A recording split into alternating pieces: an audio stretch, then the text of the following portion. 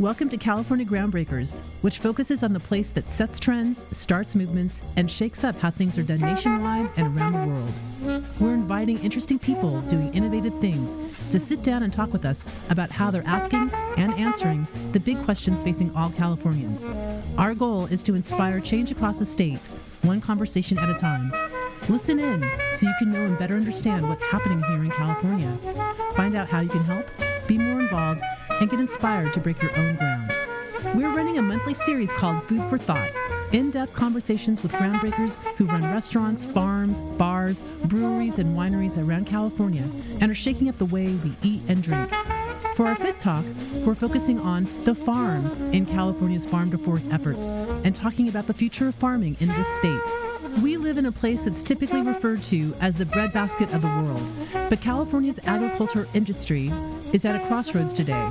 Are there enough young farmers to take over for the older ones who want to retire? Can they afford to make a living in this high cost of living state? Can they be profitable and sustainable when climate change makes it harder to predict what they should and can grow?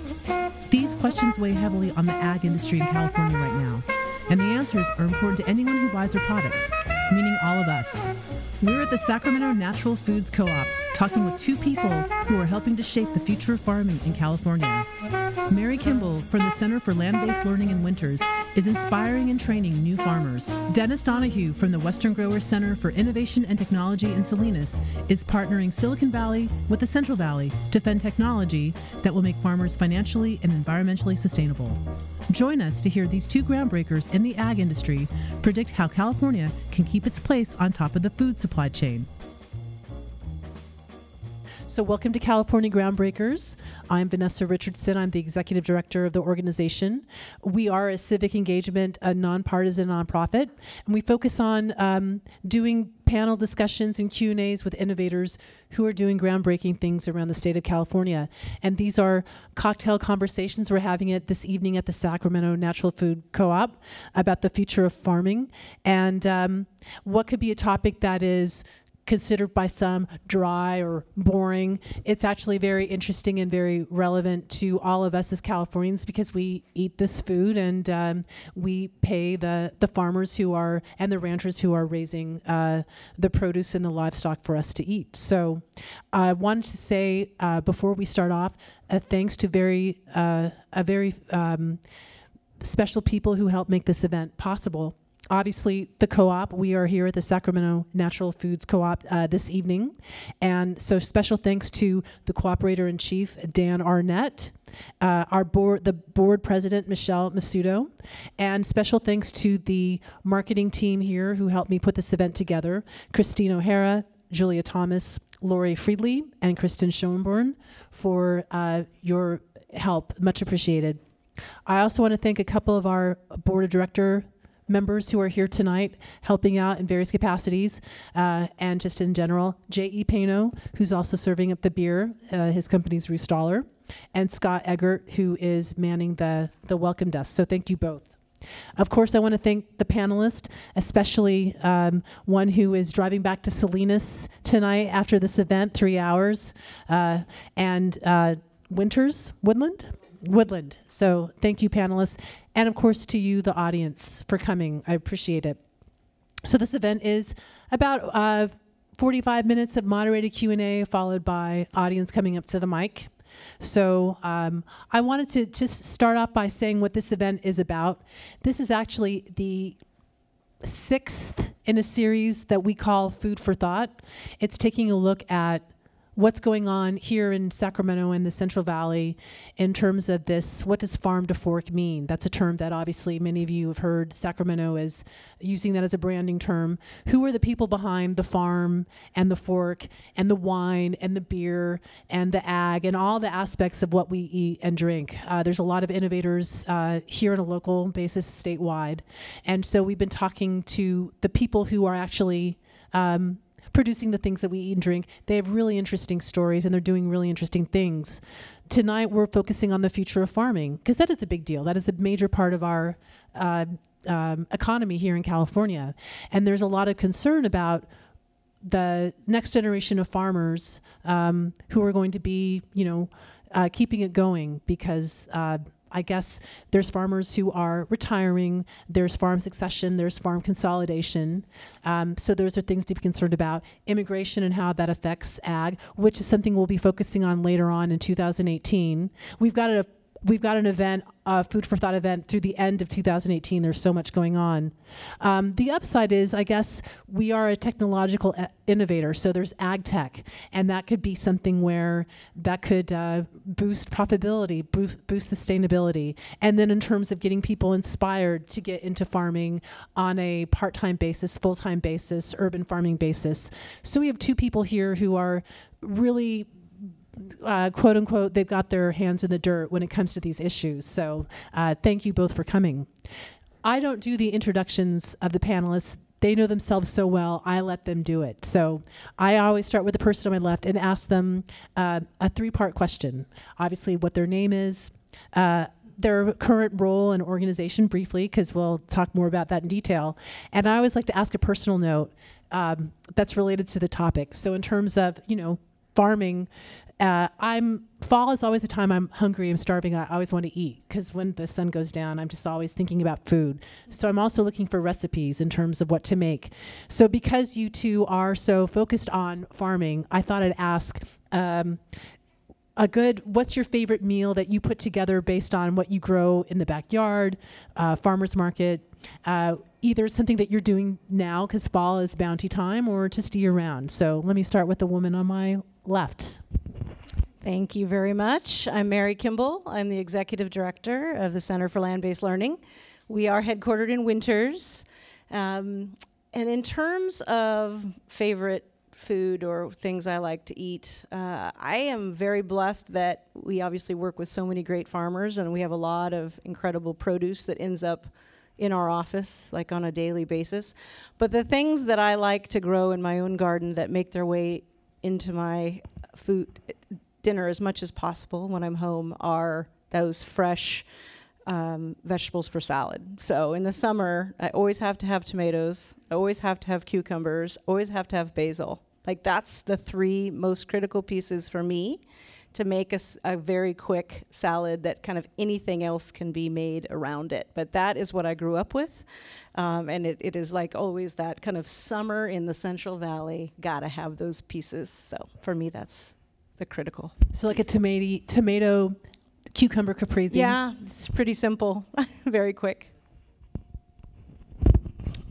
Dennis Donahue, noting for the record, Salinas, the 3-hour drive, 176 miles away from here, so we're in the circle of supply here. So just want to note that we may be big, but we're local.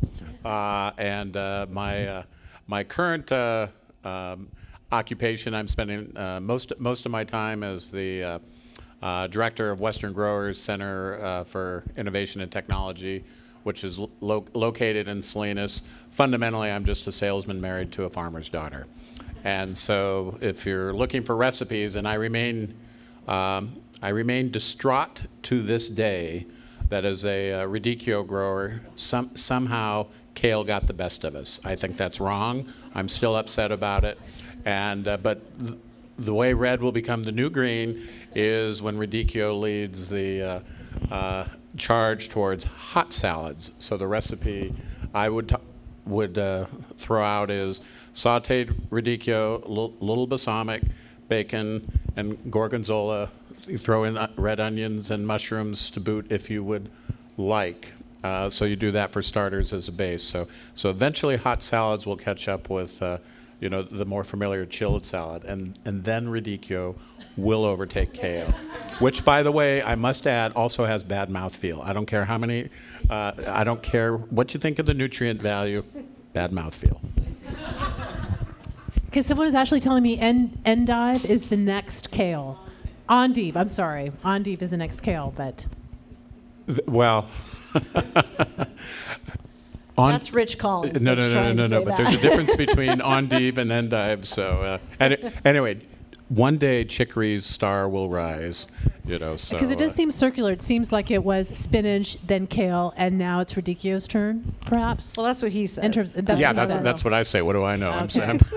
But actually, Brussels sprouts are really having their way with everybody right now. So true. That is true. It's still a many Brussels chefs sprout moment. Enjoying the Brussels Well, we'll sprouts. see what the hot salad is of 2018, but that sounds good. So I always like to start with the chronological order, the chronological question in terms of how you got to where you are today. So Mary, I obviously I did research on both panelists. I saw that you grew up on a farm in Yolo County, and so obviously you grew up on a farm. And I was curious about how that experience led you to where your current position is today. Was it a straight shot, a zigzag? How did you get to Center for Land-Based Learning? Yeah, I grew up on a small farm. My parents were the beginning farmers of their era in the early 70s. They back to the landers in that era, coming from the Bay Area, Berkeley and Orinda. And my dad was the one who really wanted to be a farmer, wanted to live on the land, had grown up also working on cattle ranches up in Modoc County for the majority of his summers. My mom was just along for the ride, had absolutely no idea what she was getting herself into. And so they bought a piece of property, 20 acres in Yolo County, near the town of Yolo. Yes, there is a town of Yolo. It's not just the county of Yolo. There's also a town, small one. Where is the town of Yolo? I didn't even know that. Yeah, Yolo is just north of Woodland, about right off of I-5, about another 5 miles north of Woodland. Right on Cache Creek. So we bought a very cheap, my parents bought a very inexpensive piece of land because that's all they could afford. And it was actually a piece of land that had been dug out to use, the soil had been used to create the overpasses for I-5. So it was obviously pretty not great soil, very, very heavy clay, and they'd spent a good 10 years in just trying to develop the soil to be able to produce crops. So what they were able to do, though, is have livestock from an early age. So we had hogs, and then we moved on to poultry, and my parents were kind of in that early generation along with Full Belly. It makes me laugh when we're talking about Full Belly being the longest, because I remember I worked for Full Belly for multiple summers before they became Full Belly and moved to up to Capay Valley, going to the farmers market under the freeway here in Sacramento and helping them sell. But they were selling, in this case, eggs. My parents had a farm that was egg production, and at the time was called, the term was really free range, and now it's more on the pastured poultry. But we had about 3,000 laying hens, and those were all in open barns, and then went out onto pasture for the rest of most of the day. So that was the beginning of my experience, really, also with how difficult it is to be a beginning farmer. How difficult it is when you don't have the resources, that you did not grow up, they did not grow up on a farm. They did not grow up with that kind of ability to tap into, many years before them of their family and those resources. And to develop new markets. Everybody at that time was developing new markets, and there was only about, from here to Humboldt to Arcata and San Francisco, believe it or not, in that era between the kind of the early to late 80s, there was really only about 10 to 20 places where they were selling directly. And that included here, the Sac Natural Foods Co-op, Davis Food Co-op, Arcata, Humboldt, Grass Valley, that kind of thing. Very few restaurants. So it's like, where do you sell, right? So I think that was the beginnings, really, of what has led to me today.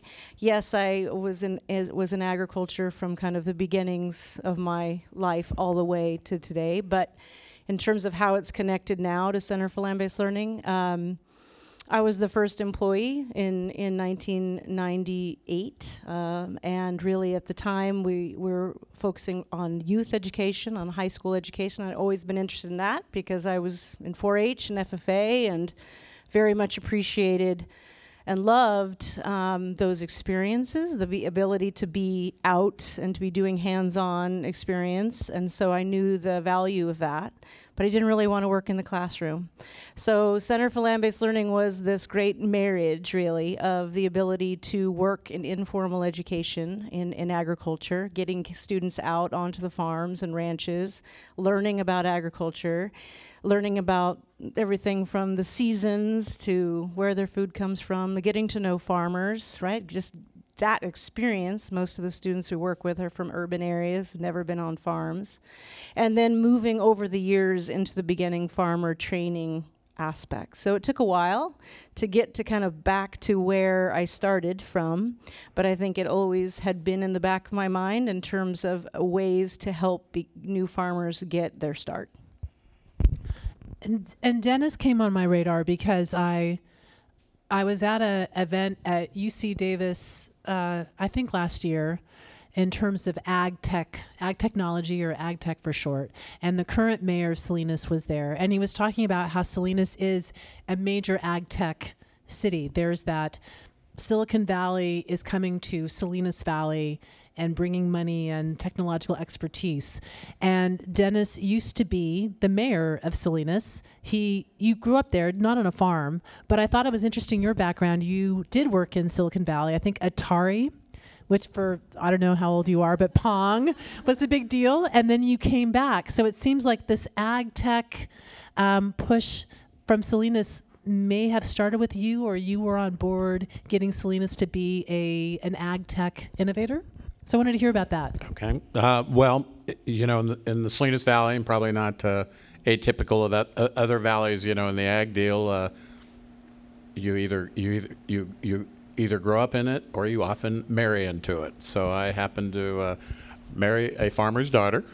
I had moved to Salinas when I was 3, but because I married a farmer's daughter, it then officially becomes my hometown. You're a native son. Had that not happened, then I would be subject to, you're not from around here. So marrying into a farming family, the growing side of it sized it up pretty quickly. You go do unskilled labor, you go sell and market. We'll handle the growing. So I've been in the deal since the late 1980s, worked with Fresh Express, the old Fresh Western, which is now Church Brothers, but was always involved in something new. So in the late 80s, the fresh cut revolution was happening. In the mid 90s were the early efforts around packaged fresh cut fruit. And in fact, one of my favorite projects was with something called Grape Escape, destemmed grapes, which we introduced at Wrigley Field for the Cubs. They weren't winning games, so they thought they could distract people, but let's eat more healthy. I don't think that worked particularly well, but it was fun to go to Wrigley Field and meet Harry Carey. And so I spent a number of years in the ag deal, had the chance to really travel throughout the world, ended up running Royal Rose, which is a ridiculous specialty vegetable grower shipper. But along with that, I just, my hobby was my community. And so I was actually an accidental mayor. And I always tell people there are 3 stories how I became mayor. One of them is actually true. Depends on the audience. And but as mayor, Salinas is because of the technicality of its borders, even though there's a lot of wealth in Monterey County, is technically a fairly poor city. It's really resource constrained. So I just had a very simple thought. Let's rub the 2 sticks together of the Salinas Valley and the Silicon Valley and see where that takes us. And so Salinas, and I still have the binder. You could look it up. November 2007, we introduced ag tech and that dialogue to the world. That said, a lot of people have to make that happen. But we really began that discussion in Salinas. So I was the mayor from 2006 to 2012. And we worked hard as a community to try and make some connections with the Silicon Valley and really explore where that could take us. And Salinas is very, very fortunate that the current mayor felt very, very strongly in terms of what it represented for the community and has done a great job. In fact, he's was representing Salinas in New York City at the Forbes summit yesterday, where they announced they'll be returning for the 4th time to Salinas this summer. So I've been involved in ag tech, or what's framed as ag tech, from day one. I started out as a mayor, but then after I left office and returned to the industry, I stayed involved in terms of a number of community activities. And then when Western Growers, as a group, decided that they wanted to make a commitment to technology and innovation as a strategy to solve some of the challenges that California and Arizona agriculture face.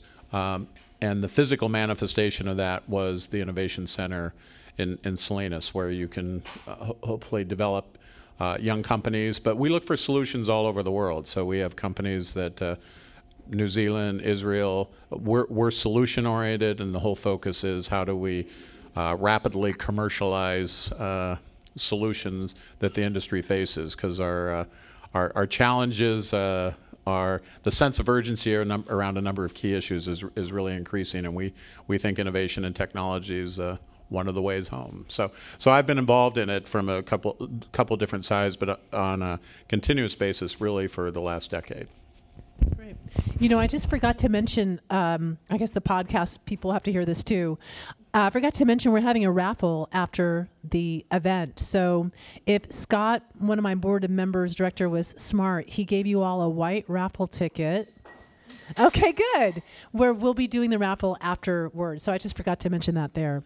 Why I asked you both about your background is because this does play into now the heart of the discussion in terms of, getting farmers, off their feet and onto the ground and keeping going, and then how technology plays a big role in keeping ag going as well. So there's the human aspect and the technological aspect. So now my questions are more specific about that. So with you, Mary, I wanted to ask specifically about the programs that the Center for Land-Based Learning has. There's the youth programs, the adult programs. What's going on? And I guess who are some of the notable graduates or people that you've seen go through these programs, and what have been the results? So on the youth side, we've been running the youth programs for high school students since 1993. So we're approaching our 25th year of youth programming, and those programs range from Tehama County in the north to Kern County in the south, along the Central Coast, North Coast, and even down into Southern California. So we're reaching students, high school students in 27 counties. And those programs are really focused on experiences, exploration, and especially around career exploration in agriculture. Because, and this is an issue that has continued to grow even since I've been a part of the organization since '98, that for every one graduate of College of Ag and Environmental Sciences around the country today, there are 3 jobs. So we have a huge challenge in the agricultural, environmental science, natural resource space, and that is we need more people. And the kinds of jobs, which Dennis will talk about, I'm sure, have really also changed a great deal. So while we have 1.8% of our population are farmers, there's a whole lot of other people that are needed to get that, not just the production side and all of the other things that on the technological side, to continue to improve production, to continue to do so in an environmentally friendly way, to continue to work on things like climate change, plant breeding, all of these other issues, as well as getting the food from the farm, right, all the way through the system and to the fork and beyond the fork. I mean, now there's all of these incredible programs around food waste, and how do we work on reducing food waste, and what kinds of ways and innovative ways can we do that? I mean, the kinds of jobs you look on look on good food jobs. The kinds of jobs out there today in agriculture and food have completely changed in the last 10 years. And the majority of people don't have any experience with agriculture. So that's where our youth programs really come into play, is that general just exploring the opportunities. And then we continue to move them through, so to speak, a pathway to those jobs. Of course, not everybody is going to end up in a job in ag and food, environmental science, but we hope to introduce more people to it and then help shepherd them through that process. And even if they don't end up in a job, they certainly have a lot more understanding of the issues that are out there, right? So that's the youth side. And then the California Farm Academy, which we launched 7 years ago, again, really focused on the beginning farmer aspect, is all around that issue of where are the next generation of farmers going to come from. And not just farmers, but farm managers. So we tend to forget the fact that, yes, there's the farm owner, the owner-operator, but then there's all of these other pieces of the farmscape that are so critical. And the larger the farm is, but even smaller farms need farm managers. And those farm managers have to be so much more versed today in, especially in California, the regulatory climate. And I know we'll talk about this a little bit more in in future questions, but like with food safety, with issues around groundwater management, with issues around irrigation, and how we are doing that. How are we modeling best practices? How are we talking to the consumer? So a farm manager today, in 2017, the skills they need are very, very different than the skills that were needed in 1970, in 1980, and we are talking about farm managers, just like farmers, that are in that 58 plus years old category. And I think all of us would agree that we all want to have farmers and farm managers that are as knowledgeable about these issues as possible and that can continue to focus on the sustainability in agriculture for the future. So that's what our role is with the California Farm Academy, is to help train that next generation of farmers and then continue to incubate them, continue training, continue providing resources and networks and connections to markets, all of those things that my parents did not have in 1982. There was nobody helping them except for some other local farmers in the area who they banded together with, like Full Belly, like Good Humus, to do it together because there was nobody else. So there are luckily a lot of other organizations out there today across the country, but still not that many, given the fact that we all eat and we have issues here, with our, obviously from an environmental perspective, but just in general, producing food for not just our population today, but our population for the future. And we provide a lot of food for a lot of other people in the United States and around the world. So we want to be the best.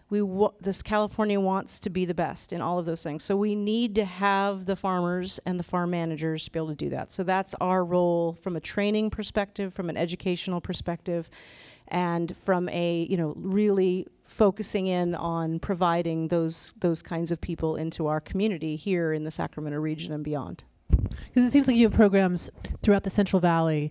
I should ask about the local aspect, because I see a lot of articles written about what you're doing in West Sac. And I should mention, when I was promoting this event, I know one of the farmers who has gone through the apprenticeship program and has, I guess, 1/8 of an acre in your patch of land near West Sacramento. So I just wanted to see, for those who don't know, there's the very hyper-local aspect you do here in Sacramento. Yeah, so that's part of our incubator program. So going back to what are some of those things that new farmers need? Well, the biggest challenges to getting into farming in California or really anywhere are access to land and access to capital. So we are, one of the roles that the California Farm Academy has is providing those two things: access to land and access to capital. And in the access to capital side, we really focus in on a network of partners that we help our beginning farmers connect to. When you are trying any new company, but especially a new farm, you need at least 3 years of profit and loss statements before you can go in and get any kind of a regular commercial loan, okay? So how are you going to finance a farm? You're going to go to your family, you're going to use your credit cards, you're going to use a lot of other things that usually are not particularly sustainable. And so the incubator program is a way to provide that access, and then at a low cost very low-cost way, also access to the infrastructure, access to equipment, access to supplies at a lower cost that help to keep those costs to the farmer down. So that's part of what the West Sacramento Urban Farm program is all about, is especially folks who want to do urban agriculture and that want to try it out, right? So it's all about trying something, experimenting, making sure that you're not really screwing up and causing yourself to go into debt for years and years and years. We don't want anybody to have to experience that. So we're kind of incubating folks through that period of their experimentation phase, right? So that's like I think you're talking about Ruby. So Ruby Simonson with First Mother Farms at one of our Fifth and C farm in West Sacramento. Small scale, local, hyper-local farms for them to get started, for them to start learning what they need to learn for the future. And the whole goal is to not have them there forever.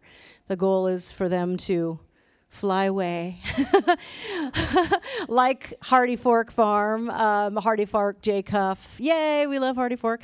So he was an incubator farmer with us at the farm on Poudre Creek in Winters for 3 years, and then flew away. We introduced him to Rich Collins and Cloverleaf Farm location, and he was able to get a lease there and scale up and continue to be able to do this on a 100 full-time basis. So that's the other part of the key. Yes, because Ruby mentioned, I think there was a story written about her First Mother Farms where she was working for a nonprofit, a desk job and trying this out, but then she quit the job, and now I'm not sure if it's full-time, but she's doing more consulting in the ag, and she's very happy and very excited about it. So on the technology side, I guess we should explain Western Growers is, I don't know, for lack of a better word, a lobbying group. Okay, no. Western Growers represents growers not only in California, but Arizona, the states surrounding it. And they have this center in Salinas that you started, I guess, 2 years ago? More or less, Dennis? Was that when it we're just making the turn on 2 years. Western Growers, if you're in the ag deal, and I'm putting my Royal Rose hat back on, I'm a Western Growers member. Typically, we're going to belong to a number of different trade groups, like the Produce Marketing Association, United, which is a little bit more on the supply side. But Western Growers has some 2,500 plus members representing really the production side, fresh processing side, California, Arizona, recently Colorado, and we threw in for good measure the Chili Pepper Association in New Mexico, which apparently is the only organized ag in New Mexico. But it does spice things up a little bit.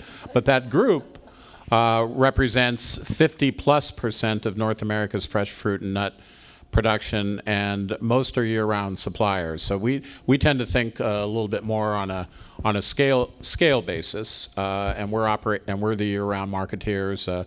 Where you're going to see brands. I saw my good friend's Organic Girl have the salad business downstairs. So these are year-round folks.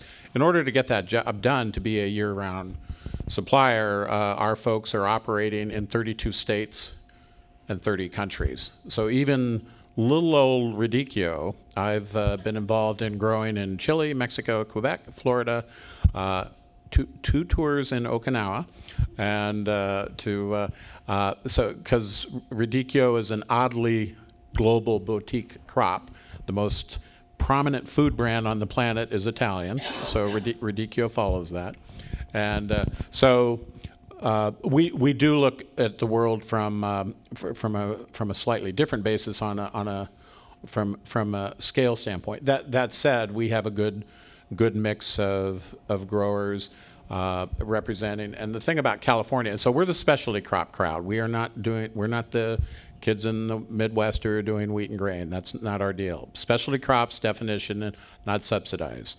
So this is the group that is taking the crop risks, making the capital expenditures. And I want to quickly throw in that the city of Salinas was a good partner, but our industry, and I often folks talk about farmers sometimes being really, really conservative. I've been out in the fields. There are no more horses pulling plows. Farmers, by nature, like to try things. Perhaps at best, they're aggressive incrementalists because you've got to prove the point. But the reality is, we have a great history of innovation in our industry around the product, whether it's seed, whether it's vacuum cooling, taking care of the product. And now that we're having production-related problems, now you're starting to see a shift to, we've been great on the post-harvest side, but now we're the pre-harvest side. And so now you're seeing a shift in innovation around that. So farmers in the ag community are technical by nature, innovative by nature, though sometimes the enemy of the good is good enough. If for instance, everybody's talking about drones, but the financial modeling is not necessarily clear. So for instance, even in good old Monterey County, where there's a lot of activity in terms of ag tech, we're still really, frankly, at the very, very early stages of wholesale adoption. And one of the things that has been challenging is ag tech doesn't really meet a lot of the traditional venture capital models in terms of how fast you get a return. Because go back to what I said, aggressive incrementalists. We might try something for a small plot this year, but then you have to do it next year. If it's an outdoors thing, the weather changes, so your proof of concepts tend to take longer. You have to build seasonality into things. So the innovation process typically is gonna go a little slower. The scaling process, the adoption process, is gonna go a little slower. There's no question the revolution is underway, but we're at the early stages. So that's where the Center for Technology and Innovation comes in. And I wanted to ask specifically about that because when Western Growers sent me information about the center, which has been around for about 2 years, sounds like it's been going gangbusters. You have a lot of startups. They've gotten a fair amount of venture capital. And I was curious about what specifically are you looking for? Who comes into the center? What kind of startups start there? And what are, I guess, in terms of graduates? Sure. Well, who have you seen? The quick, fast facts: in 2 years, we started out with 6 companies. Now we're just at 50 plus. Delighted with that. They've raised over 25. These companies have raised over $25 million. We were kind of startled by this. We did some polling in terms of, because fundamentally a lot of people come to us, as you might imagine, for market access and grower connectivity. So these 50 companies have had interaction with some 4,000 plus growers, and they've created a couple hundred jobs. So those are the fast facts. What we're looking for when Western Growers got together from a macro standpoint, the APB to the outside world, is here are our 3 big challenges. Food safety, but I still remember the E. coli days from 2006. So we've always been good at food safety. It's just what's the focus? Now it's a lot of pathogens in the field, et cetera. But fundamentally, the Holy Grail is a kill step. Automation is an issue, and that has turned into a house on fire. And then a couple years ago, as you might imagine, water was an issue as it related to supply and quality. Supply is really much more a function of policy and infrastructure. Quality is a science issue. And what water has really turned into, in my view, is where all things precision ag and big data gather in terms of how you keep score, whether it's managing nitrates, efficiencies on the ranch, accounting to the government, accounting to large customers. So those are the things we look for, but our activities and our companies are not limited to that. There's a lot of productivity tools, alternative energy, data plays, et cetera. So so we kind of cover the whole spectrum of what's considered ag tech related. We have a real focus right now on the automation thing. And so we've been strategically reaching out to some of the the robotics teams that are out there that are small customers, because we know this automation enhanced mechanization issue. Like I say, it is literally a house on fire. We're going to need a moonshot and a really organized industry initiative to accelerate progress in that area. And I'll just chime in here. We were at a conference last week, North State Innovations Conference in Orland, the booming metropolis of Orland, and it was awesome. Where is Orland? Orland. For those who don't know. We were at the Glenn County Fairgrounds. Glenn County Fairgrounds, yes. And I believe it's bigger than YOLO. It is bigger than YOLO. I just wanted to point that out. Okay. Yeah, they have hotels there. But the incredible thing, Dennis brought a group of innovators. There were 6 of them, I believe, from his center. And none of them came from agriculture at all. Most of them were from very urban backgrounds and from around the world. And they were doing some incredibly innovative things from a technology perspective for agriculture. That's a lot of things people just don't understand about where agriculture is today. There is way more science and more technology in agriculture than probably any other industry. Because things are rapidly changing, because there are these opportunities with environmental challenges, with labor. Okay, so his whole focus on robotics, what he's talking about, that's all because of labor. And we'll talk about that, I'm sure, some more. But I was just really taken by those 6 folks in terms of where they came from, what their experience was, and really why they were in agriculture. And they were asking for, they don't have the connection to agriculture, so they're saying, we'd like to be out on your farm. We'd like to see if these things that we're creating actually work. And, so it's this really interesting time, I think, to be in the field. Well, I was just at a conference yesterday, and we thought this was unique to ag, but apparently it's just indigenous to the Silicon Valley. They like to create technology and then look for a customer. But this issue of connecting ag and tech, I did an event several months ago, and I said, we have coffee shops in Salinas. It was a tech crowd, and I said, and we talk about you guys. And one of the things we keep wondering is, why do you keep designing technology and for problems I didn't know I had?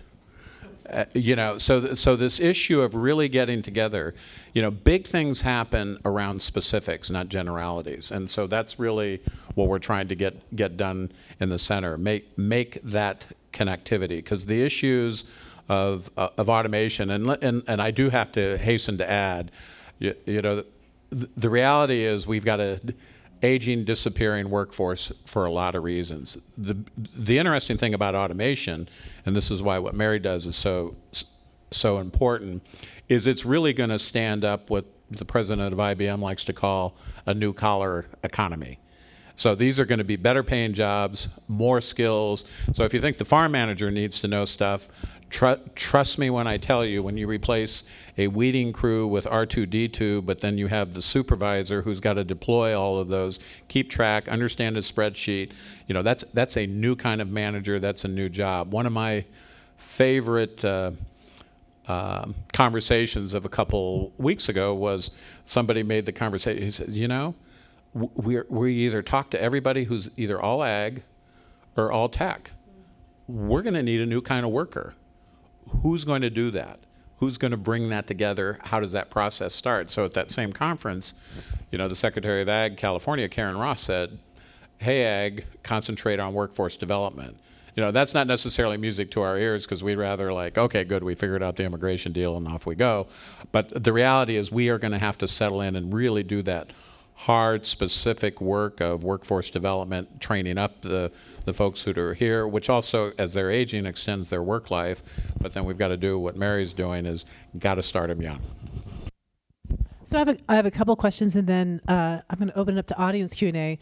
But I was wondering, in terms of a visualization of what a farm looks like today, because it obviously is different from when Mary grew up on the farm. But what does a farm look like in terms of the technology used or the gadgets they use, what are some notable things that at least farms in California are changing to monitor crops or grow them, robotics, or just what are some visualizations that if for someone like me who didn't grow up on a farm, this is a 21st century type of farm.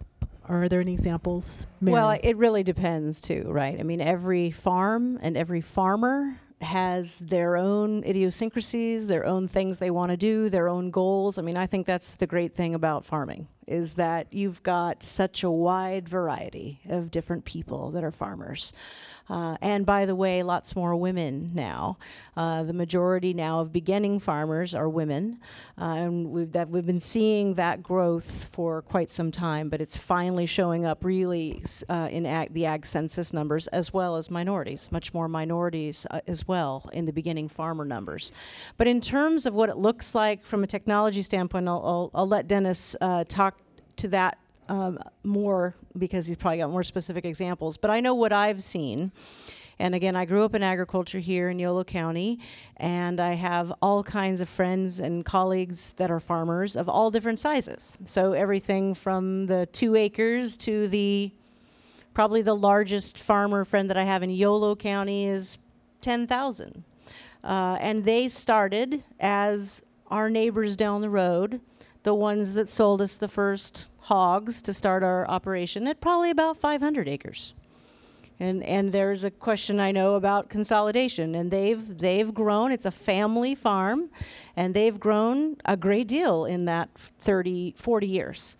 And they have expanded, gotten a lot more crops that they're growing, a lot more markets that they're growing for, and probably a lot, to a certain extent, especially in the last 5 years, less labor, more mechanization. Really, and then, of course, because we work statewide around California, we work with a lot of different farmers, again, throughout the Central Valley that also range in size and technology and style and methodology and vision and values and all that. But I think, one thing that stands out to me as an example of how things have changed. So we have one of our partners with one of our youth programs, Farms Leadership. They've been dairy farmers for years, and they're switching over now to do more crops, specifically almonds. And he is like a tech geek. And so this guy, he was like, I want to figure out a way so that I can irrigate my almond crop in such a way that I know exactly how much water is going to every single tree, every single moment if I wanted to, and I can control it from my computer right here on my desk. And that is happening all the time now. So there are sensors. There's all these different kinds of sensors that sometimes can be, now more and more with drone usage and other things, that literally monitor every single tree or every single plant, that can tell them at any time how much water that tree needs, the side of the tree, is it in this root zone or this root zone, for how many hours or minutes or whatever it might be, with a fertigation, what levels of fertilizer does it need, and it's all managed by their computer. So again, thinking about all of the different kinds of jobs that go into that, that is one example, but it is becoming more and more the norm of the ability for farmers to do very, very different things today than they did even 5 years ago and 10 years ago. Again, there's a wide range, right, out there on farms. And you'll probably have lots of other examples from a technology perspective, but it is, and I'd say the other piece that's really changed is social media. So all kinds of farmers of all sizes are really utilizing social media to tell their story, to be transparent, so that anybody can go and literally see the farm at any time, understand what's going on there, come out to visit. All different sizes of farms are doing that, not just smaller farms. So that's another piece, I think, that has, from a technology perspective, has also really changed the way that we interact. Let me glibly say I agree with you, but I think that really, on a wholesale basis, that's probably the best foundational answer at the moment. I mean, I think if you were to look at a lot of the farming activity, and again, keep in mind, go back to that 400 specialty crops. Now, obviously, there's a weighted average to the top 10 crops in California, or top 20. So things are really going to vary. What I would say is the progressive farmers and growing operations, they're a bit of a laboratory and a test bed, and nothing has been settled. There's a lot of trial and error. This sensor, that sensor, that type of thing. There's no uniformity. There is a lot of activity around drones, but there's some business. What are the business models? So technology in a vacuum without the right management team. What's the business model? All those things are still really, I think, being settled. On the automation side, if you look in our valley, some of the top crops, probably the best example of, rather than full wholesale automation, there's the phrase harvest assist. So, Taylor Farms has captured a lot of attention, properly so, with their romaine harvesting operations, where you were able to go through their water jet system, and you're able. And it's a better play for the workers. They're able to be more upright, better working conditions, and they're able to go from a crew of 24 to 12. That type of thing. So you're seeing a lot of incremental progress around field harvesting. Right now, we kind of consider that the holy grail. Another Tanamir and Anil is getting a lot of attention with their plant tape venture that is that disruptive to transplanting. So I think what I would really say is, capturing data, making use of the data, though you will kind of almost hear to a person, I don't know what I'm going to do with all of this data. I thought technology was supposed to simplify my life, and it seems to be complicating. Or, in the words of one grower, as he so eloquently said, "Hey, can you get me out of Excel hell, please?" So whoever solves that, that's going to be a nice opportunity. But I think I would categorize, it's very early. There's a lot of activity. Nothing settled. It's a work in progress and a lot of trial and error. But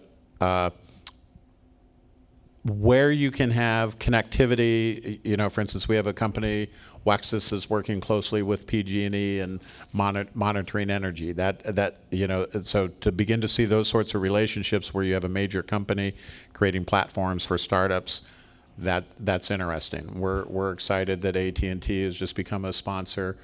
Because this whole issue of connectivity, you're not going to be able to execute an Internet of Things strategy unless you're connected. So a lot of it's trial and error, getting infrastructure in place, and incremental gains.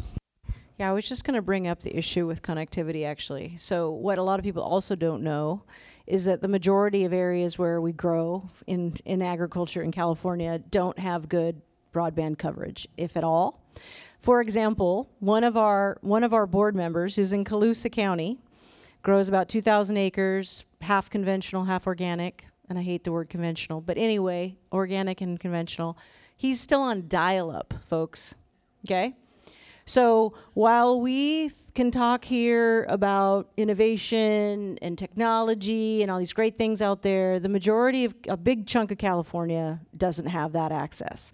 And until that happens, a lot of our farmers are at a disadvantage. I was talking to another farmer the other day that has to go into Starbucks in town to download all of his drone data so that he can then, take a look at it and use that information to then make those important decisions, with regards to, management decisions.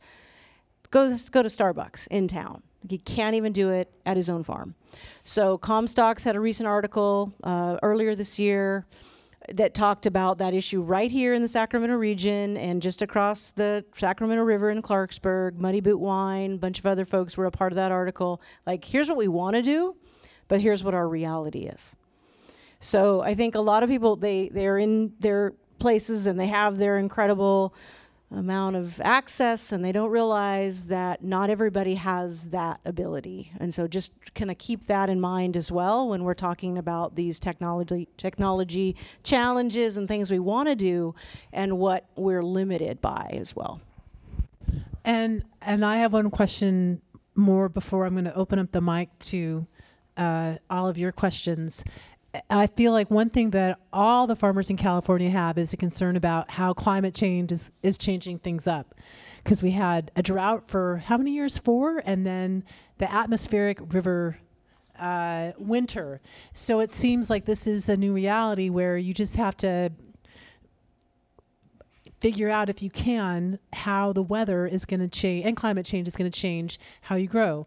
So based on what you're seeing through your organizations, how are farmers preparing for the ups and downs in the weather patterns, climate change? Can they, are they changing up different crops for others that will be more easier to grow because you can handle it? Technology. What are you seeing in terms of climate change for the ag industry in California? Who wants to start? Dennis. Well, it depends on the crop and where you sit. So, for instance, if you look at the lettuce industry, 50% of it ends up in a box and is on its way to retail or food service, but 50% of it ends up get cut in a bag. And the reality is, the value-added business is regional by nature, and so if you have concerns about supply, rising costs, changing transportation and logistics issues, there's a good chance you're going to look for other areas to grow. So one of the things that was underway over the last couple of years for a variety of reasons is you're starting to see more East Coast deals. For instance, the Italian group that I'm affiliated with is involved in a joint venture on baby leaf product under protected tunnels on the Florida-Georgia line, with the idea that if 70% of the population is east of the Mississippi, you're closer. It's a tighter window, but in California, we're used to moving around the state. We're based in Salinas, but we operate, like I said, all throughout the country. You start to see things like if Huron and Fresno County don't have water, depending upon who does and doesn't, then what you try and do is, if you have to skip that area, you're gonna try and get down to the desert sooner. And then so for instance, the desert has multiple microclimates. You're going to look and see if you've got ground, to the east of Yuma that's a little cooler, and work your way in. So it's going to change your growing patterns, where you grow. It's not necessarily going to change a grower who's doing multiple items might decrease on one, expand on the other. But if you're a landowner or controlling ground, one of the things we've seen in Salinas is in South Monterey County, you'll see the carrot guys and the pepper folks come over from the Central Valley. So you'll see a changing crop mix per se, but individual growers, their expertise tends to be their expertise, and if they move it around, they'll either move it around within however the market responds. So I would say that, and then. The last thing, because in Monterey County we count on, we agree, we like Mark Twain. We like the predictability of the coldest winter I ever spent was a summer in San Francisco, which is also in Salinas and Monterey County. We count on the fog, and when that doesn't happen and we have more heat events, we don't like that. We don't like 85 and no fog. We like fog. So what do you do? Well, what you do is you have to get smarter and rely on your data, and you eventually accept, this appears to be a pattern we need to now live with. So, because we all kind of live off of our planning schedules and what dates are the dates you plan and what are your days to harvest. So you have to begin to make some adjustments, and so now you start to hear growers talk about better forecasting tools. How can you see what's coming and that sort of thing. So it forces you to alter your day-to-day, your planning schedules. and so you know, it's difficult to see several months out. You know, farmers are kind of stubborn. I still remember when, you know, because I rely on, barely. I still remember because I keep waiting for Quebec, because they started growing radicchio, and that was wrong. It was supposed to be just a California market, so we could, and it froze in September. That was good. They lost their crop early. I kept thinking year after year that would keep happening. That was the anomaly, and I was wrong. But my point is, growers have a tendency to, okay, it's going to get back to normal. It's going to get back to normal. It's like, oh, this is different. We've got to start responding to this. So they're starting to. Yeah, well, they have been for some time, and the answer is you're basically going to move where you grow. You know, land-based growers and who are commodity-oriented are typically going to stay on their land. But the thing to remember about California, and one of the things that makes California agriculture so great, is there are a lot of innovators out here, and so they're in the market year round. And you know, you can add value to lettuce in a bag in North Carolina just as easily as you can here. You know, so they're going to move growing operations. That we now grow more in Mexico, and that frankly is a weather hedge, because we don't view the desert as predictable as it used to be. That type of thing. Mary, what are you seeing from your point of view in terms of, I guess, are there any crops that are changing? They're like, well, let's do less water-intensive crops and focus more on drought-resistant crops or heat-tolerant crops, or is there a shift for that now, or that's not a big deal? Well, I think in general, California has been, growers have been working on reducing their water use for a very long time.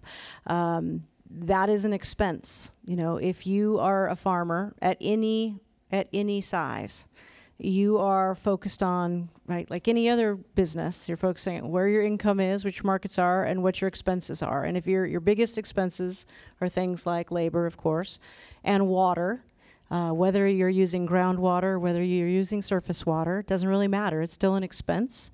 And the more that you can reduce that, the better.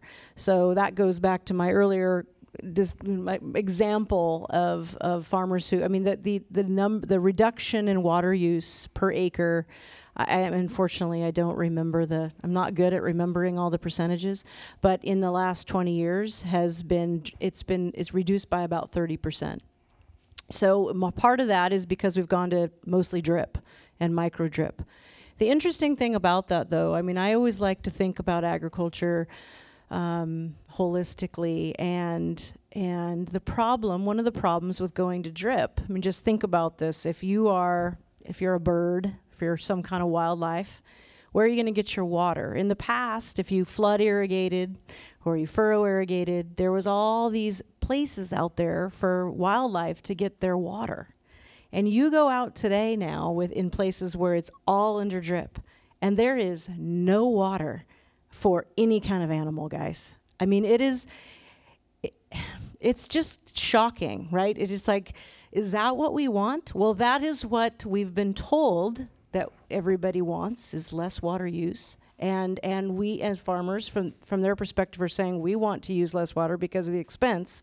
But it has this very different kind of effect on the rest of the community, so to speak. And it's a very different look. It to me, it's not particularly harmonious. It's not, to me, I don't like to go out to farmland that's all under drip. It's just an interesting, it's an interesting thing to think about. Another one to think about, and this isn't particularly the climate change question, but is alfalfa. I have had these conversations with people, like alfalfa is the worst crop in the world. It uses so much water. It doesn't do anything.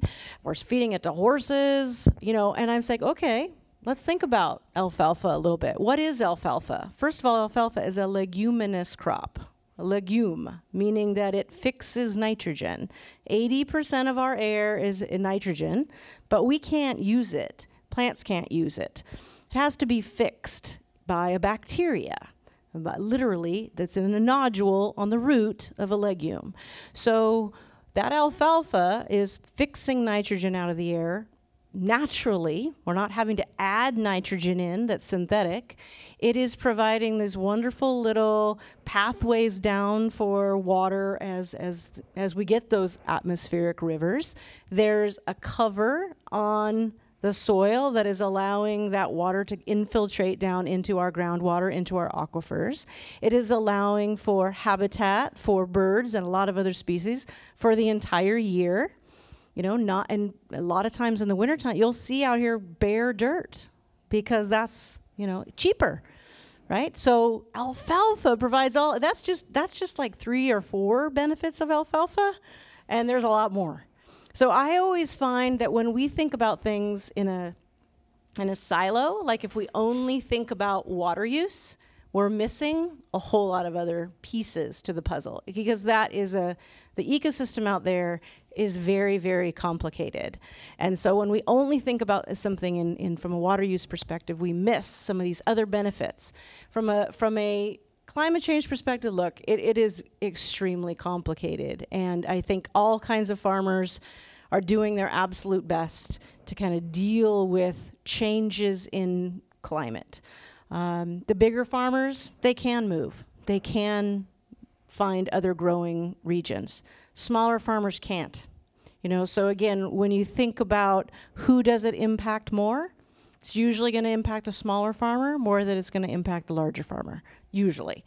Do we rely on plant breeding? Absolutely. Another kind of a funny story I think of is one of our early graduates from the California Farm Academy. He and his brother, they came over from the East Coast. They grew up in Massachusetts. His brother was in the California Farm Academy. And then one brother is in the Farm Academy. One brother is working for Monsanto in Woodland at the Seminis facility, doing plant breeding. And he was still is, creating a more drought-resistant garlic plant, okay? That's what he's doing. And he's been working on it for years, and he's going to continue to work on it for years. And here's his brother who's going to rallies in the Bay Area, anti-Monsanto, and his own brother is like, I'm just trying to create a more drought-resistant garlic plant. So again, think about these things. It's not always about the headlines, that there are companies out there and lots of companies in this region that are working very hard on trying to figure out ways to make these plants more resistant to or more adaptable to climate change. Using traditional plant breeding techniques. Yes, they've been sped up with using different kinds of technology, but it's traditional plant breeding techniques. It is not a genetically modified organism, and there are lots and lots of companies trying to do that for our farmers every single day. And that, to me, is one of the tools. There's a lot of tools out there for climate change, we hope, but that's one of them. So at every event, there's always a good question for the audience. I just always have to prime them by saying I will buy the first person who comes to the mic a drink, beer, wine, kombucha, to inspire people to come. There's got to be. So while the first person comes up to the mic, I'm going to ask a question about, because I know there's got to be someone, food safety. Someone who works at the California Restaurant Association sent me an article about how the Food Safety Modernization Act goes into play really in January of 2018. And that's basically, there's a lot of concern about food safety. And this article basically made it sound like it was traced back to spinach in Salinas. I guess there was a scare a few years back about spinach and E. coli, and we heard about it, yes. So in terms of, I guess, government regulations and now this Food Safety Modernization Act really kicking in, it sounds like it's a big deal. What does that mean for farmers in California? I mean, is this something they're already adjusted to? What does that mean for us as consumers in terms of price, cost, or whatever? What do you see for next year in terms of food safety? Well, in many I mean, the reality is the grower, shipper, processing community, they're set to go. After the E. coli crisis, and that's a long story, and that should be a novel and a movie in its own.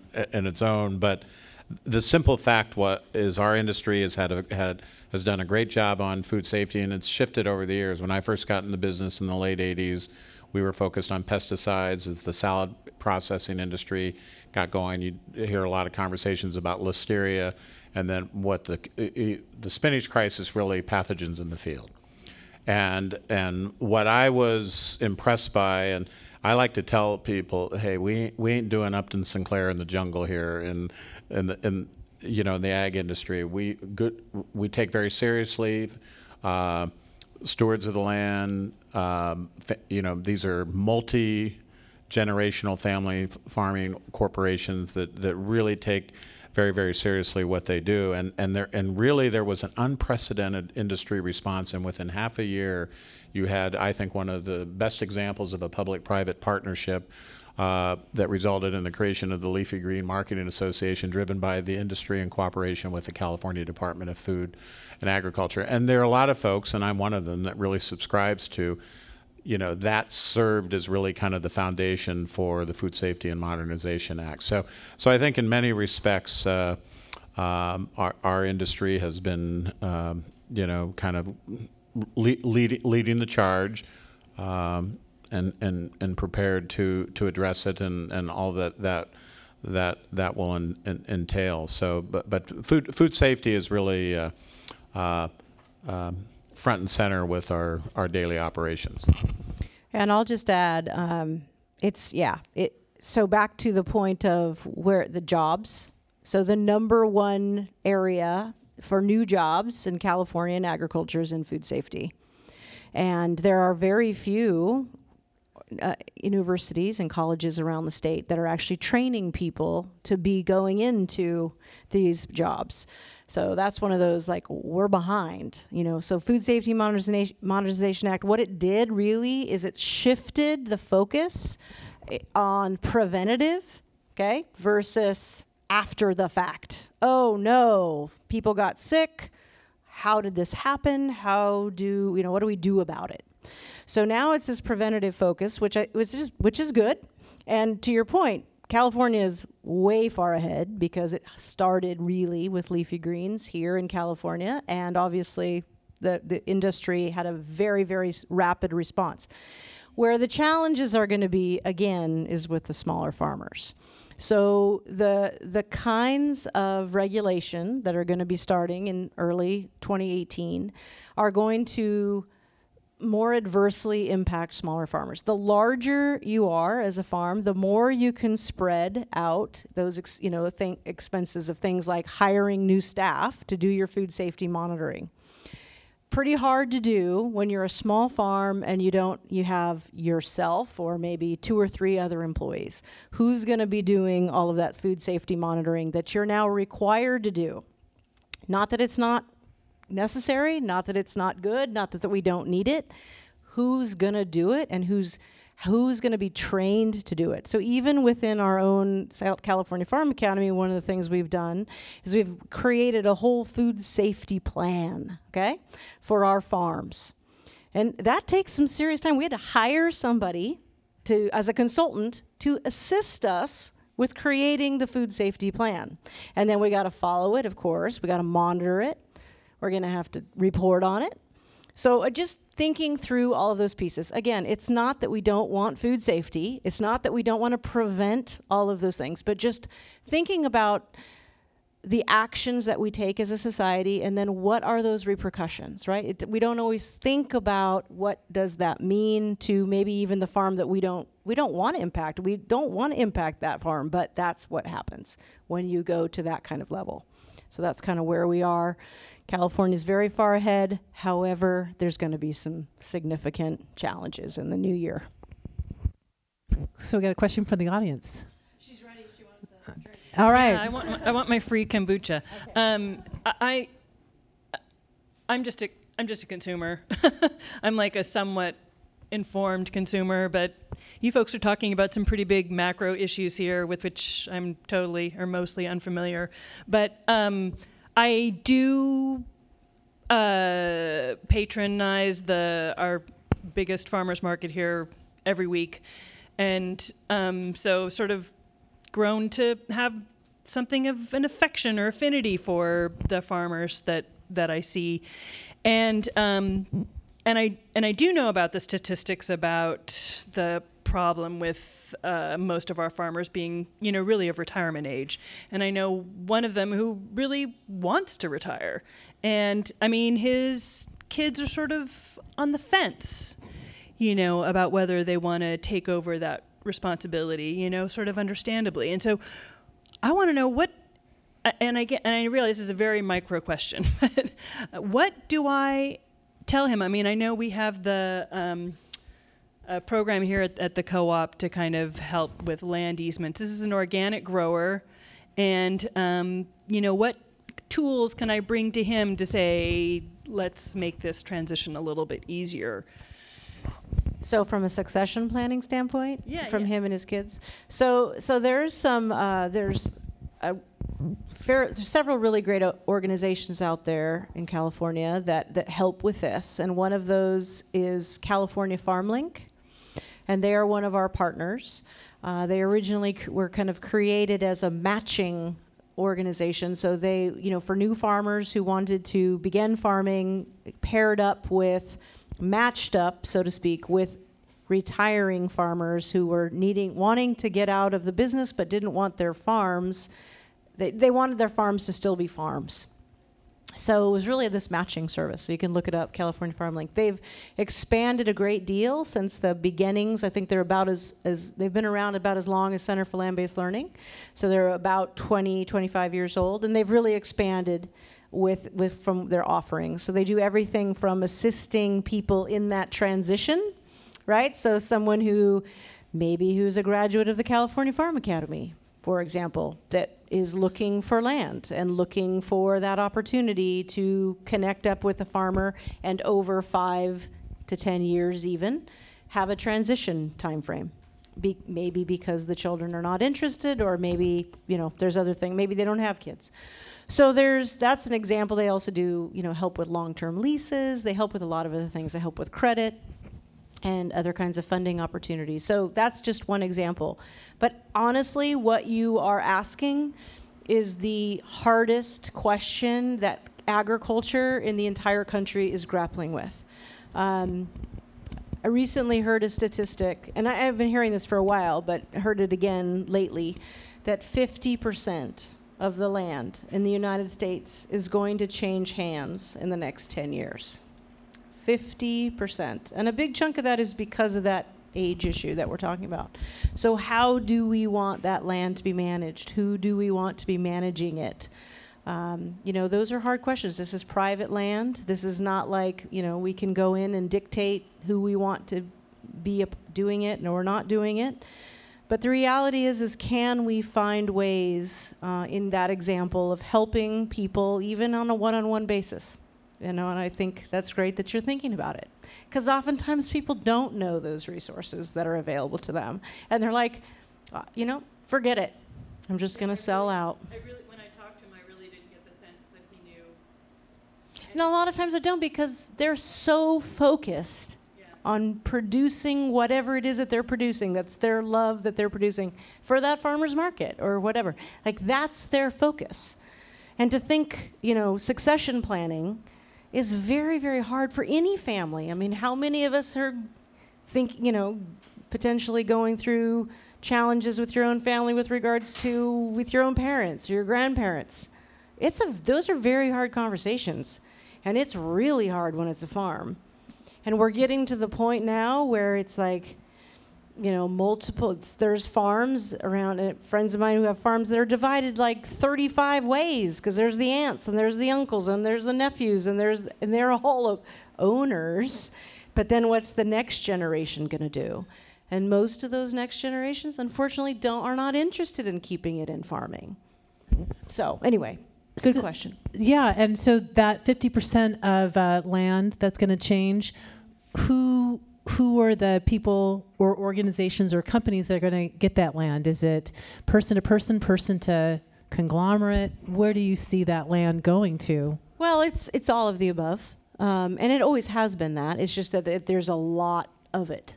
that's going to be changing.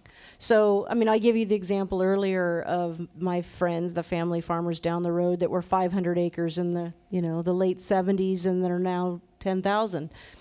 Still a family farm. It's all just the family that are involved. Are they a corporation? Yes, they're a corporation, of course, for tax purposes, but they've bought land, right? And they're also leasing land. So, but they've been able to buy land. So that's happening, of course.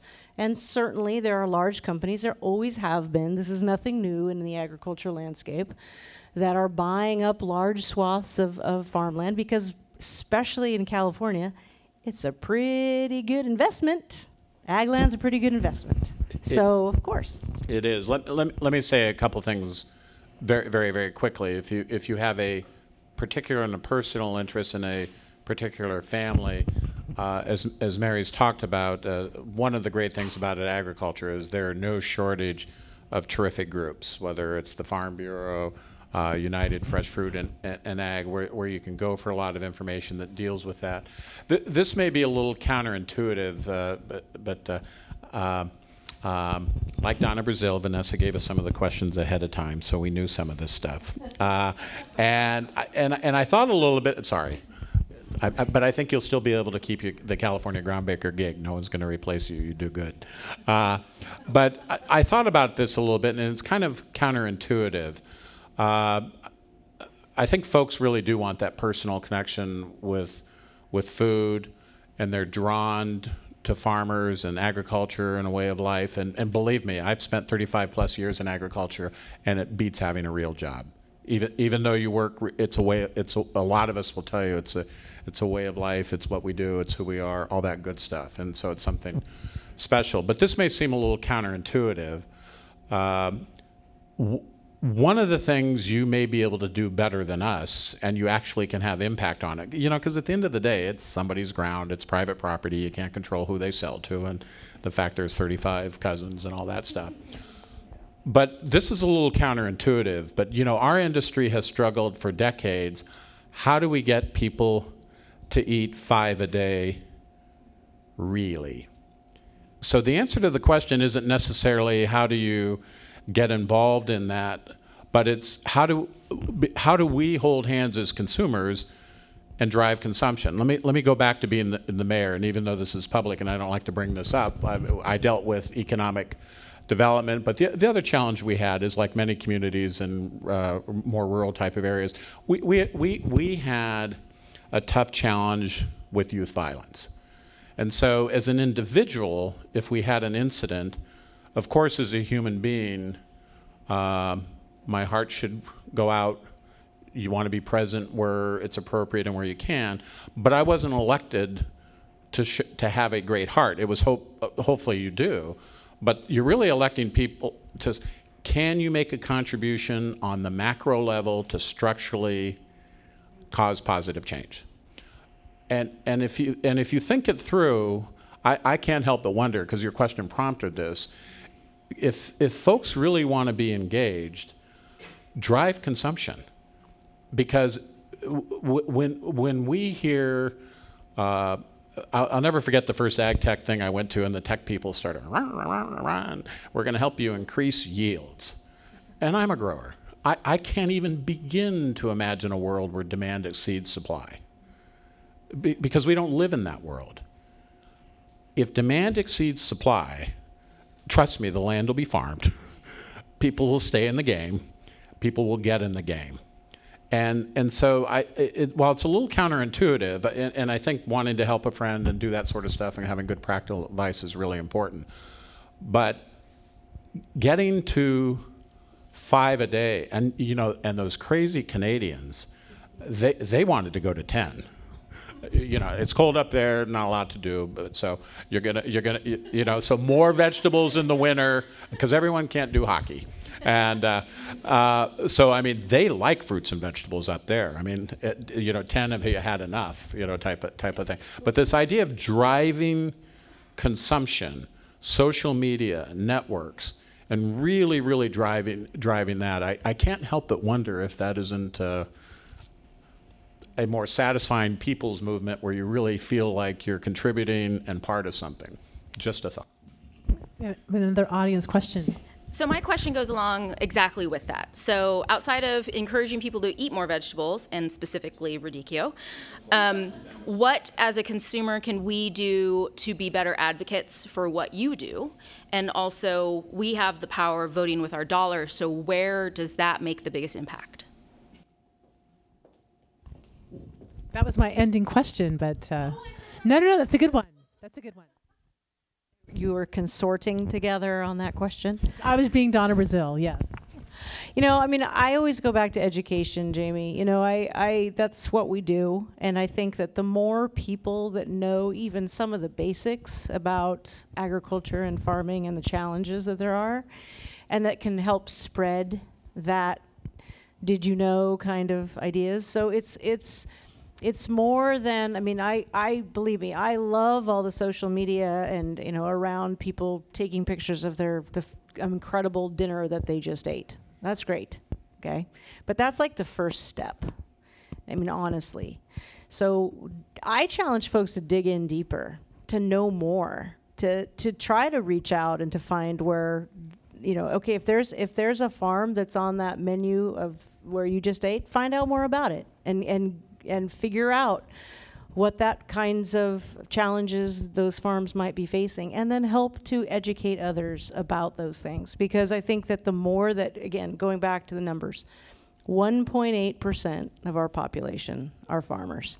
They are never going to have the numbers to be able to educate everybody. But if the rest of us take the time to even do something a couple times a month to find out something new, to educate. I found out this thing recently. I want to share it with friends, family, whatever it might be.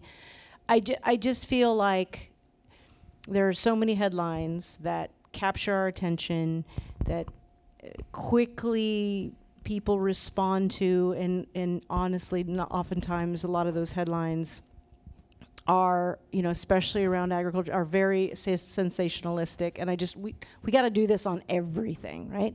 We got to dig in deeper. We got to be better critical thinkers on everything. So it's my point about alfalfa. That's why I challenge people. Like, really? What do you really know? And then let's talk about that. I think that opening up the discussions is what we have to do as a society on any topic.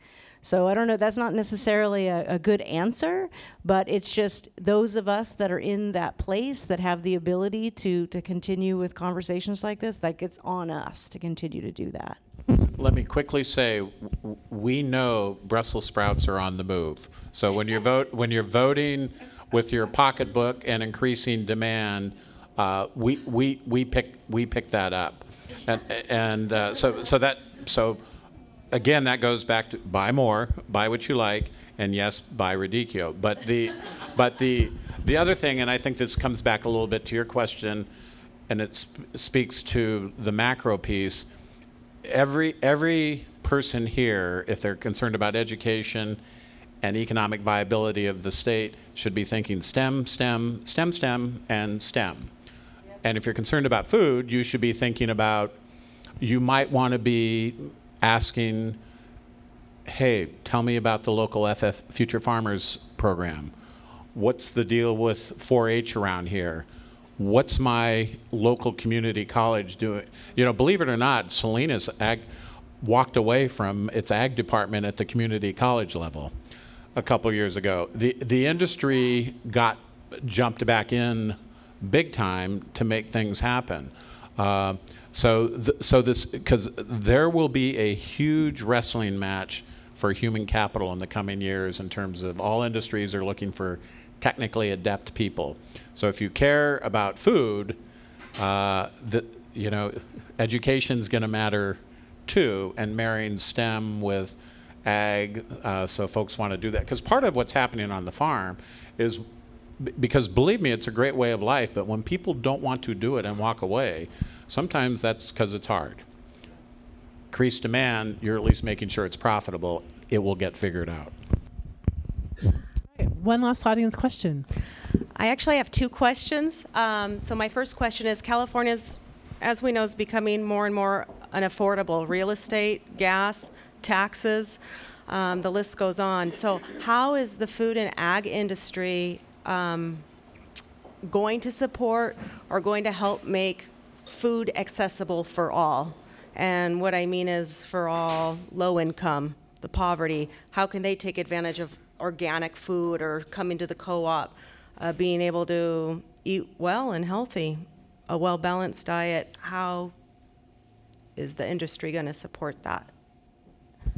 Yeah, that's a good, it's a very difficult question, right? Because every business, going back to Dennis's point, if you're not profitable, then you're not going to still be in business. So then you sell out, and then what's the good of that, I suppose? So to me, first of all, I think there's all kinds of things that California agriculture is doing that, again, a lot of people don't know about.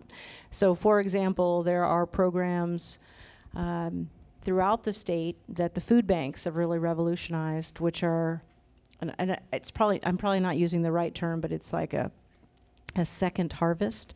So this is becoming, especially, and I think Salinas area is really doing a great deal of work in this vein. So one line is harvesting, let's call it lettuce, for the market, and one line, because they're all out there, might as well harvest at the same time, is harvesting the second level or the third level for the food banks.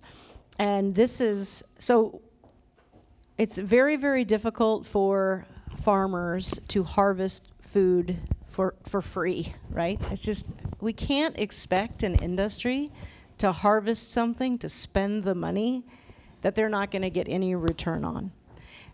Going back, but there's no subsidy for the majority of California agriculture because we're not in the subsidy, we're not in that area within our what we grow here.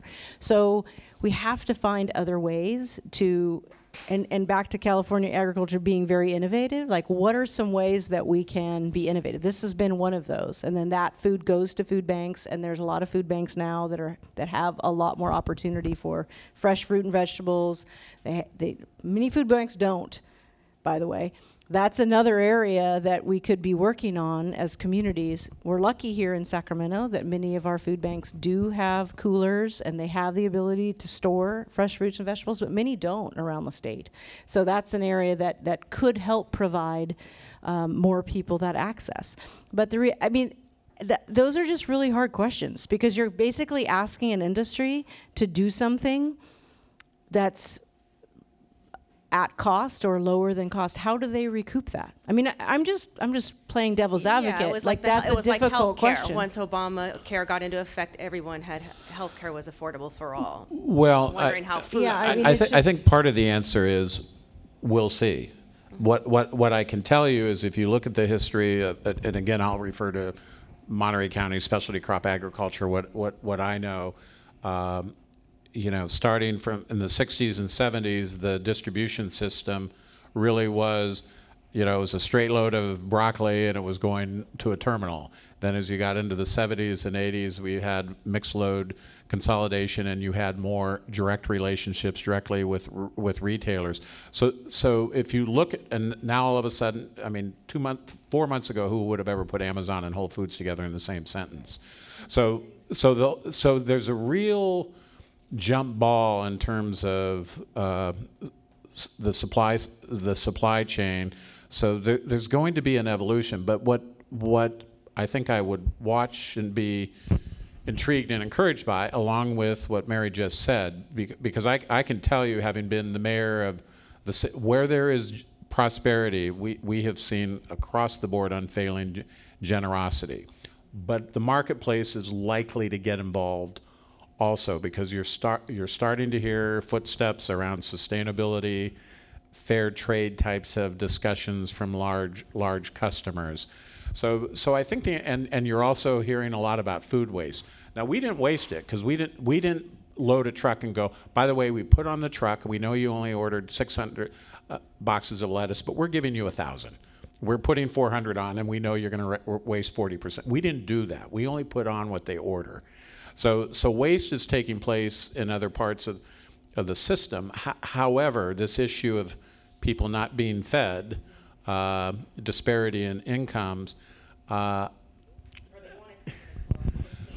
Well, a lot, yeah, but those are marketplace decisions. I mean, just having walked through the store and done a store check. I mean, this is a special spot. Obviously, it's not necessarily where 100% of the country is, which is neither here nor there. So I think part of the answer is marketplace dynamics. Generosity, and I also believe there is going to be private industry discussions around those types of things. So I think we'll have to kind of see how they play out. Okay, and last question. You talked about labor and managing the farm. You talked about labor and managing the land. So with Mr. Trump's vision of America and illegal immigrants, where do you see the future?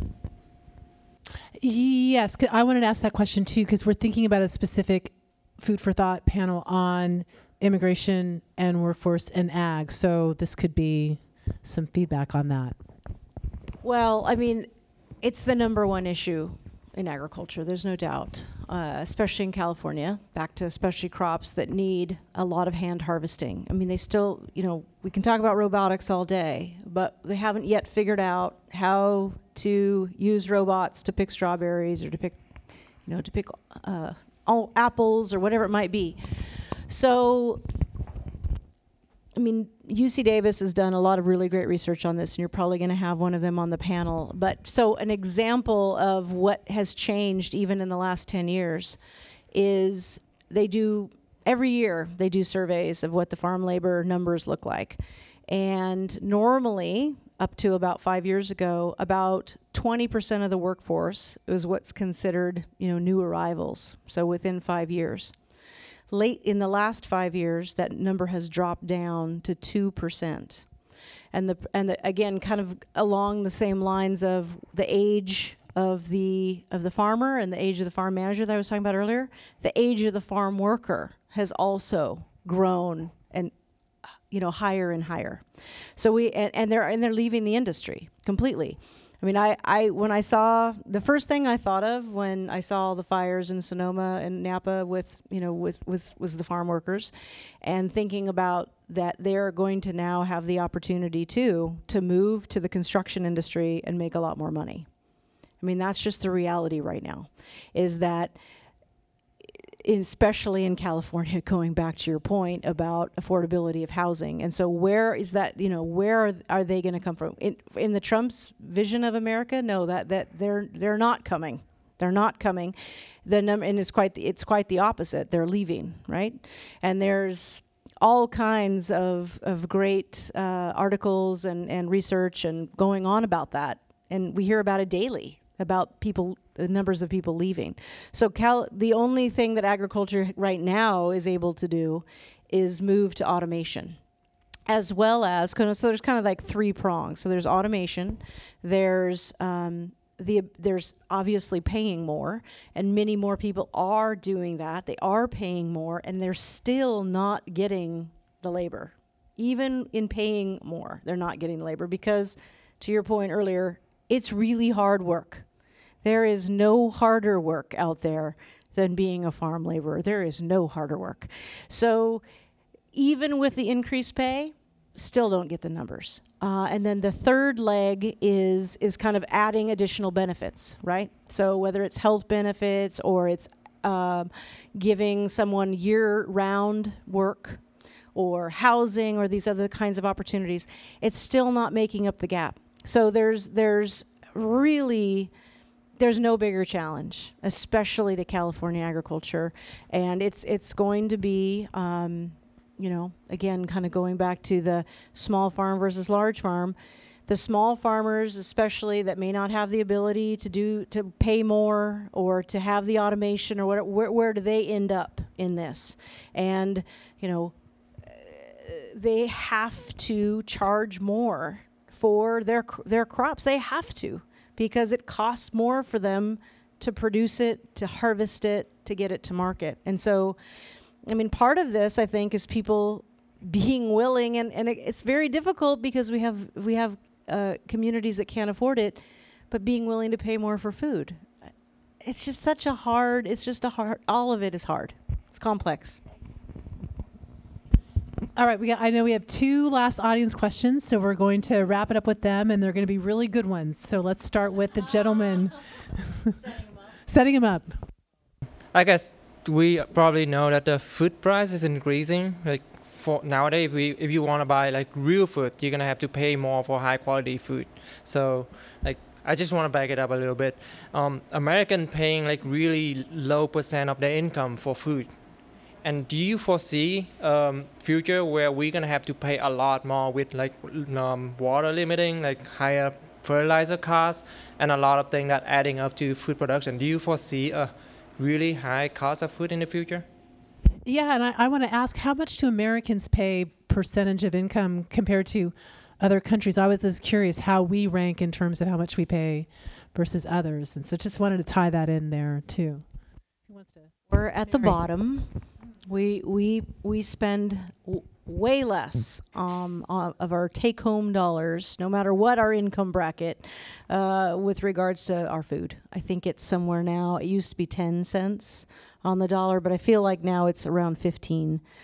I think in some recent 12 to 15 more recent research. So yeah, that's yes. I think we will. And honestly, I would really like to see that.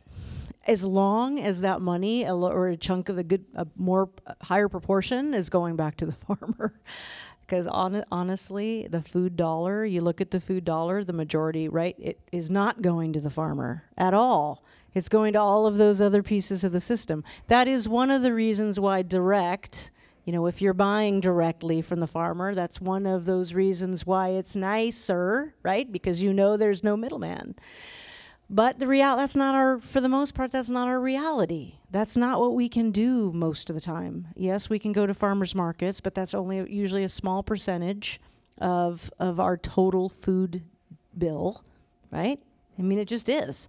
So I would like to see the other piece of that is if you factor in kind of environmental, the environmental impact, right, of the food that then you would be paying more.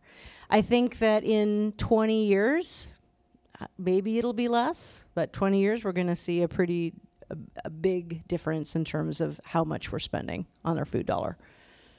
Yeah, that's a complicated question. The answer is it depends. It depends on the commodity. I can tell you there is tons of pressure to have fewer inputs. None of us are sitting there waking up every day and it's like, oh God, another day where we get to put a bunch of fertilizer and pesticides on stuff. We just love that.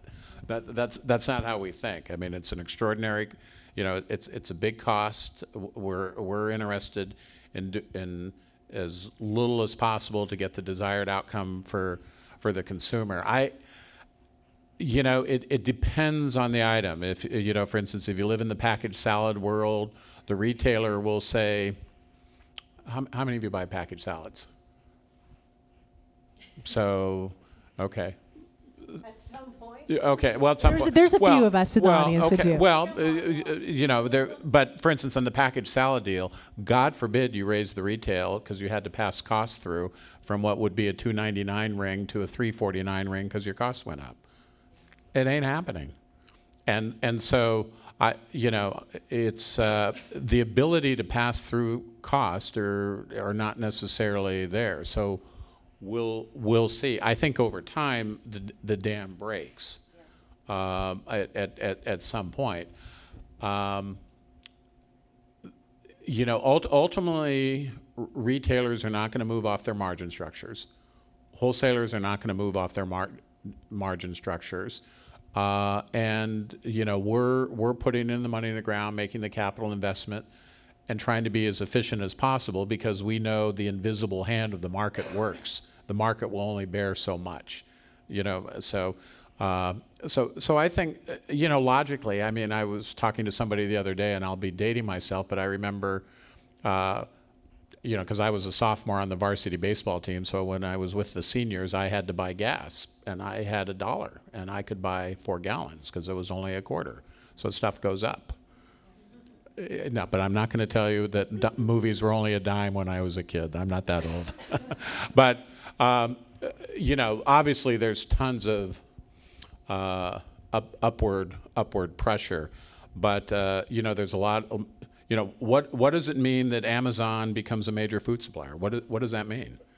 I mean, they're not running around telling anyone we're the high cost purveyor.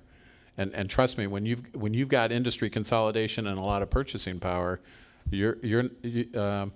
I think our industry is going to have to do a good job of going, look, these are our costs really, and if we're going to be in strategic relationships, we need to be able to come out so you can do your thing. So I kind of view everything as a bit of a jump ball, and it's like a kaleidoscope. It's gonna kind of be fine tuned over the next couple of years. So I don't think we quite know the answer to that. But the good news is we really do have the highest quality food at the lowest prices. That's not all bad. I should mention that our next Food for Thought for January, scheduled before the ag and immigration, is on, our local grocery stores in the age of Amazon, because we've got Cordy Brothers and Raley's and Right. Nugget and the Co-op, all local, and how they're going to handle Amazon. I heard that Amazon just cut Whole Foods prices for, I guess, fish and poultry and meat again. So it'll be interesting. We have one last question and then our raffle. So best question of the night coming up. Well, first, thank you so much for a fantastic discussion this evening and for your time and for your insight. So we talked a little bit about the immigrant population that will be leaving the industry, robotics, that we might be replacing them. What I'm wondering is there any specific outreach or anything that's directly engaging the children of immigrants to make sure that they're staying a part of our farming community? Mary, I'm specifically kind of thinking about Cape Hay, Esparto, Madison, Winters. I'm sure this is also an issue in Salinas. And just kind of curious if there's anything specifically to make sure they feel a part of our community. Yeah, so we have, like I said, been running the Farms Leadership Program now since 1993, and we have expanded that program now to 16 counties across California, including Monterey and Santa Cruz.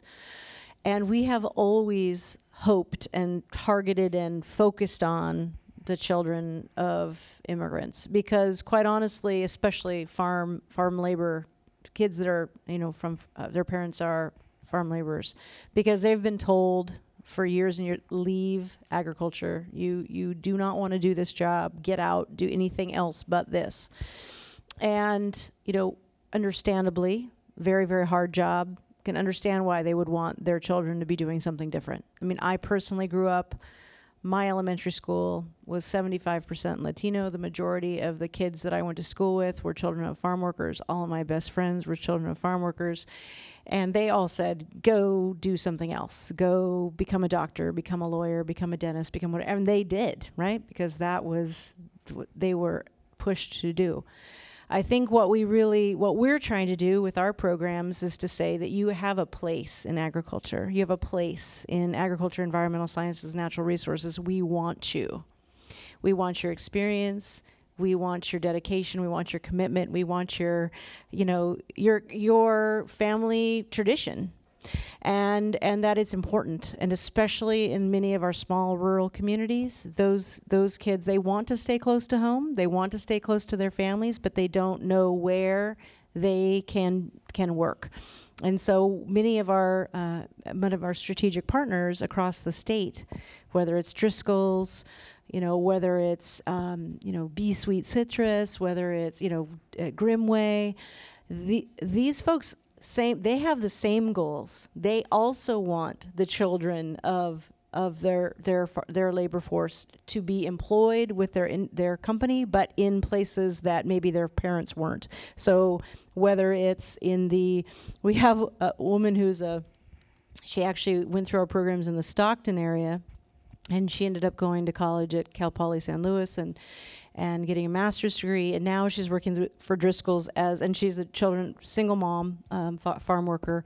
She is doing the blueberry forecasting for North America. Like, who knew that was a job, right? Like, what? For Driscoll's. And so these are the kinds of people, the stories that we want to make sure other people know, like her, right? That there are opportunities there, that we want you, that we need you, that you're valuable. Please look at these other opportunities. So that's what our programs do. Dennis, last word. Yeah, no, just the trick is you've got to get young people to understand that it's not farm worker, that agriculture is just this has an extraordinarily broad range of opportunities. The last word I will throw in is kind of from an entrepreneurial standpoint. One of the things, and Salinas is 75+% Latino. One of the things that I get excited about when I'm where you see the convergence of STEM, engineering, and opportunity. It's kind of an interesting phenomena. There's really an entrepreneurial bent to a lot of these young people, and if you think about agriculture, typically the folks who are going to make a lot of money in ag, they're going to own the land or they're going to own the facilities. The beauty of the Silicon Valley and ag tech and this new world is if you own ideas and provide services, now you've got a new avenue for wealth creation. So I think that's one of the particularly exciting developments. And the deal in California, and particularly rural California, is we wake up every day diverse. Nobody's got to try. Nobody's got to fake it. So the reality is getting these young people excited about careers in ag and really understanding what's possible. I think that really opens up some new avenues, and I think that's going to be a good thing for California. So I really get excited about I think the future. A lot of the students you're talking about have, if we do a good job of making them aware of it. Yeah, I don't want to have that last word, but kind of tying into this, there was a story that I used as a reference point when I was feeding the Dennis and Mary the questions. There was The Economist, which is a British publication, kind of, very focused on the future of ag. And they were talking about all these niches available for farmers that they saw, like inland fish farming and vertical urban farming and turning corn into bourbon with an on-farm distillery and creating hands-on farm experiences with the help of Airbnb. So there all seems to be niches. Forecasting blueberries for Driscoll. So it seems like there's a range. So I know we just touched the surface, but thank you very much for giving us an idea of what's going on and forecasting what the future of farming is. So thank you both for coming. Thank you. You've been listening to California Groundbreakers. Tonight's Food for Thought conversation was held on November 15th, 2017 at the Sacramento Natural Foods Co-op. Many thanks to Mary Kimball and her team from the Center for Land-Based Learning, and to Dennis Donahue for making the 3-hour drive from his hometown of Salinas to be part of this discussion. A special thanks to the Co-op's marketing and events team, Christina O'Hara, Julia Thomas, Lori Friedley, and Kristen Schoenborn for helping us put this event together, and to Michelle Mastudo, president of the Co-op's board of directors, for a gracious start to the evening. Also, thanks to our own Groundbreakers board of directors who attended, Scott Eggert for greeting people at the door, and J.E. Pano for pouring his Roostaller beer. And of course, thanks to you for listening. Find out when our next event is by going to our website, californiagroundbreakers.org.